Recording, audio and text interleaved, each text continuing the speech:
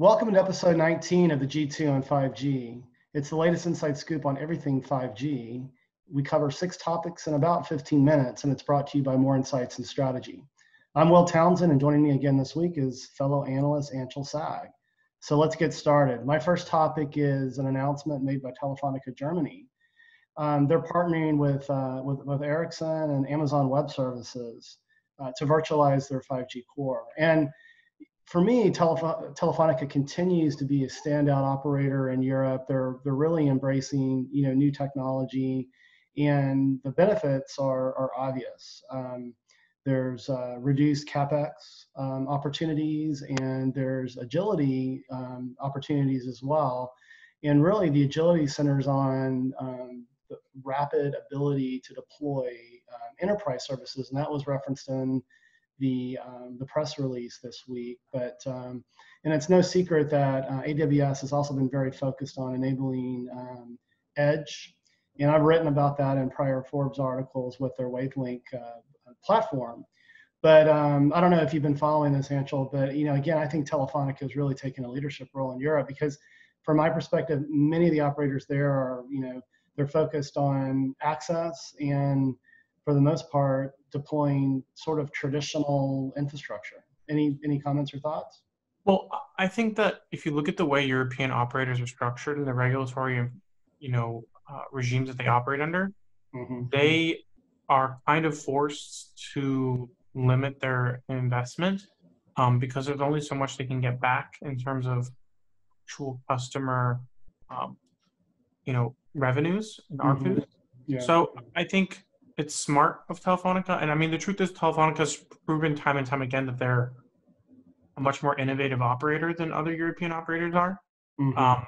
And because of that, they see this as an opportunity to make revenue in a place where it doesn't exist, and create new opportunities for themselves to, make more money on a network that they, are kind of limited in terms of pricing. So, European operators can't charge for roaming, and there's a bunch of other things they can't do.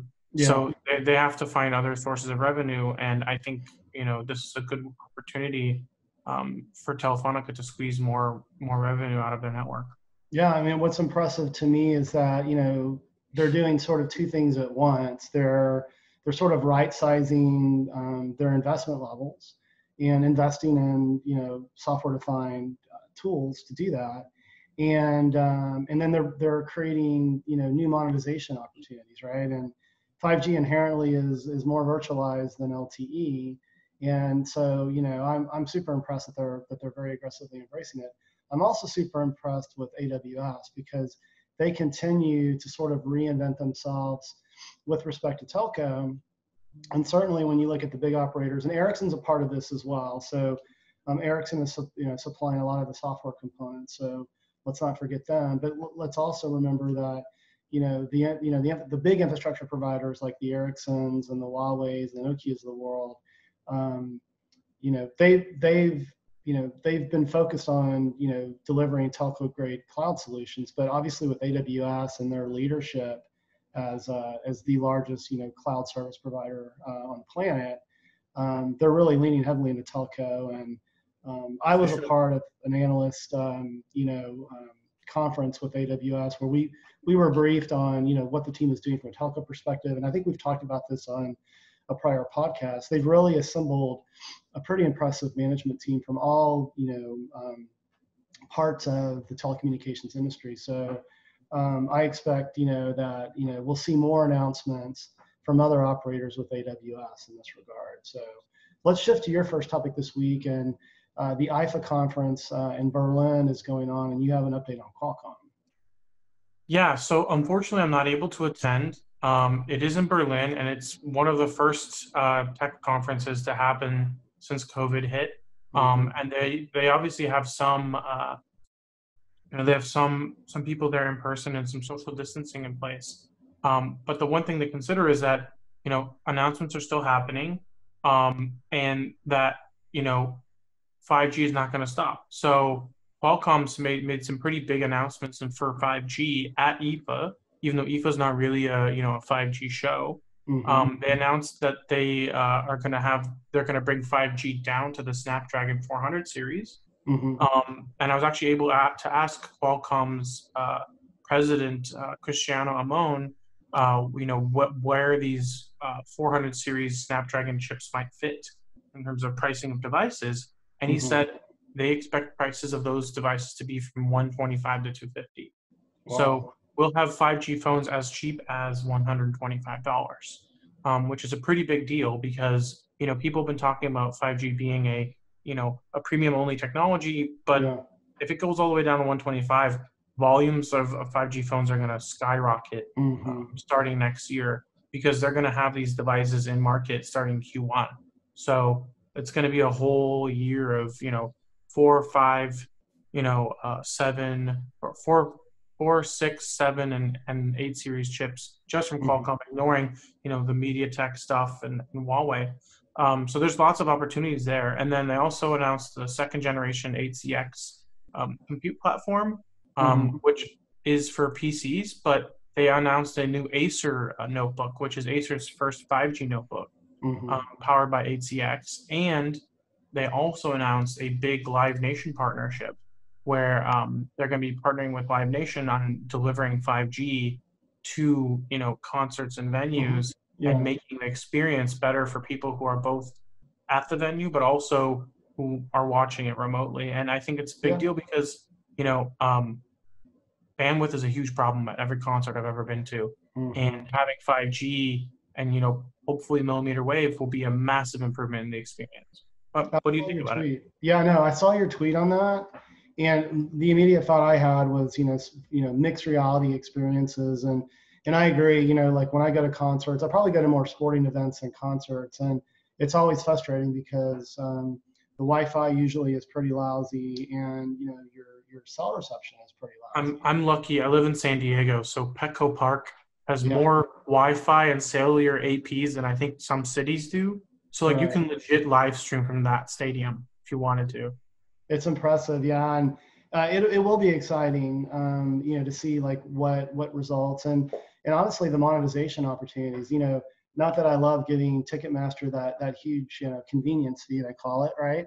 But you talk about people at home, maybe they're concerned given COVID is still out there, and I think people would be willing to pay some amount of money to have some sort of enhanced sort of experience. I mean, you can almost It's funny that you say that because I'm wearing my Muse shirt and I got this shirt at their concert. If you notice, it's very virtual. So the whole theme was virtual reality, and there was a whole virtual reality thing you could do at the event before you went to the concert and got your VIP seats. But I could totally see that being more of a thing that people do as a VIP experience for a show.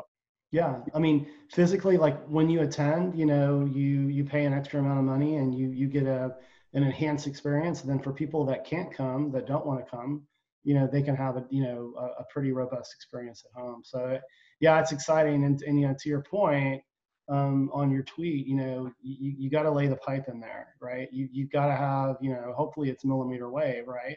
To give you that really, really fast throughput and that really, really low latency for a great experience. So, and the capacity. Yeah, so it'll be fun to kind of keep our eyes on that one. Let's talk about my second topic this week, and you and I have talked about this before. Boy, I tell you what, SoftBank was a high flyer, with their portfolio of companies for so long, and then boy, they hit some bumps in the road. WeWork, that fiasco. OneWeb, they seem to have a lead on the other low orbit satellite, service providers.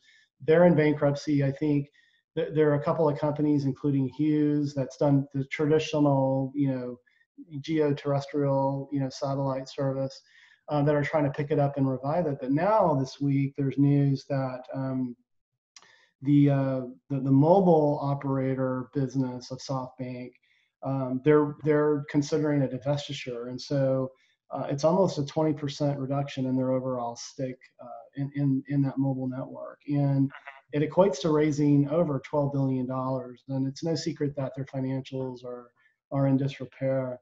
Does this bode well long term for SoftBank? Because it seems like it's just one fire sale after another. If you remember, after the T-Mobile and Sprint merger closed, they were left with a stake in the new T-Mobile, and they look to get out of that and divest that as well. So, any thoughts on your point? I think the WeWork situation really threw SoftBank for a loop, and doubling down. And I think they mismanaged that situation, and it's the domino that tipped the rest of them. Sure. So I don't really know what the situation is going to be for SoftBank moving forward. But I am very worried for them as a company. Because there's lots of competition in cellular networks. And telco is not a easy business to survive. They will be. I have a feeling that if they don't manage their debt well, and they don't, resolve some of these issues they've had, then they may become an acquisition target.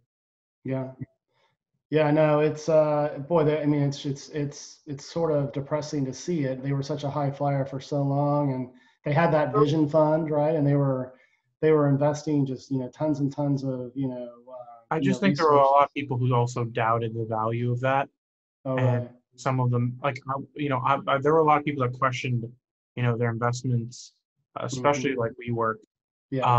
But I would say that it's a tough situation to be in.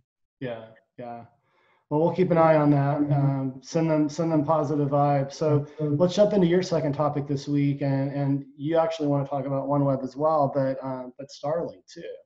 Yeah. So the reason why I want to bring up these two companies is because eventually satellite is going to become a component of 5G. I think it's already being mentioned in release 16, and there's some work being done in release 17. So low orbit, though, right? It's low orbit satellite. Yeah. Okay. But the truth is that they want to, integrate more satellite to help with rural. And the truth is, OneWeb and StarLink are both about giving access to the internet. So I think it's going to be really interesting because SpaceX says in their most recent trials that they were able to get, quote, super low latency and speeds greater than 100 megabits per second. But they're still not as fast as what SpaceX had originally claimed for the website. But the thing is that they're not stating their latency, which is a huge weakness of satellite. So what may be super low latency for satellite might not actually be super low latency for cellular. So we'll see what happens. But the reality is that they're still showing pings in the 30s, 40s, which is cellular-like. But it's not necessarily ultra low for cellular. Like sub 5 millisecond, right? Latency is that's sort of the bar for mobile. Yeah, and this is like 4G LTE kind of latencies. But that in addition to that, OneWeb, I think just under a week ago, didn't make the radar, didn't make the cut for this podcast, but they had gotten an okay from the FCC to deploy 1,200 more satellites for their constellation. So they're not stopping, and they need those approvals to keep growing and moving, building their network out. So I think it's a positive thing, and my only concern with these satellite constellations is that some of them might become problematic for stargazing and astronomy in general. Because I've seen some photos where people took photos with the Starlinks in the way, and they completely ruined the photo. So it's a possibility, but it's just something that needs to be talked about. And all the space trash and space garbage out there too is a problem as well. I know you're a stargazer and you're a photographer. You're a lot younger than I am, so you probably don't remember Skylab. But the whole fear of like things falling out of the sky and crashing into homes and killing people and causing mass hysteria. It does make you think. It's like if they're launching those number of devices, and and with low orbit, it's designed to be very low cost and high reuse, which is what SpaceX promises with with its whole delivery system, right? I just hope things just don't start falling out of the sky if it gets too congested up there. But anyway, it'll be interesting to see how that all kind of unfolds. So let's move to my third topic this week. And we've talked about the PAL auction. We've talked about CBRS on other podcasts. So the FCC did reveal the winners in the 3.5 gigahertz auction. And the top two bidders and top two winners, no surprise, were an incumbent operator and a new operator. So Verizon, the number there was nearly $2 billion spent on spectrum. Dish nearly spent $1 billion. And I think there's a perception out there that obviously, you know, these two operators had gaps. You know, we've talked about the layer cake, and we've talked about how powerful it is to have that low. I think we mentioned it last week. What's that? I think we mentioned it last week. I think we did, yeah. And we keep talking about T-Mobile, but they seem to be on a tear these days. But yeah, so it's no surprise that those were the results. Did you follow any of that, or did you analyze the FCC report that was released? Yeah, I kind of got the same takeaway from it, that yeah. I expected Verizon and Dish to be the two biggest. Mm-hmm.